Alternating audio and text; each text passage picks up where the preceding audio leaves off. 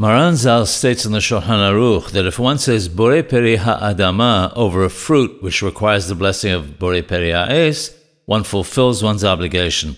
However, the reverse does not apply. If one recites Ha'es instead of Ha'adama, one does not fulfill one's obligation.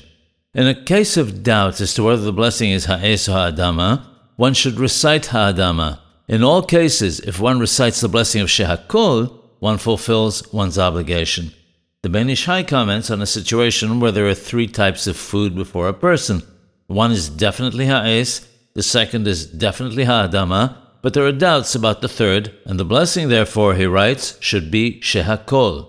In what order should they be recited? After quoting various opinions, he rules that on weekdays one should say the blessing on the foods which are definite, that is, the Es and the Adama, and intend to include the doubtful one with those blessings. On Shabbat, however, since we have to increase the amount of blessings we recite, we should start with Shehakol on the doubtful one, and then recite the blessings on the other foods that we're certain about. He adds that this does not constitute causing unnecessary blessings, gorem lebracha she'en asricha, on Shabbat and Yom Tov.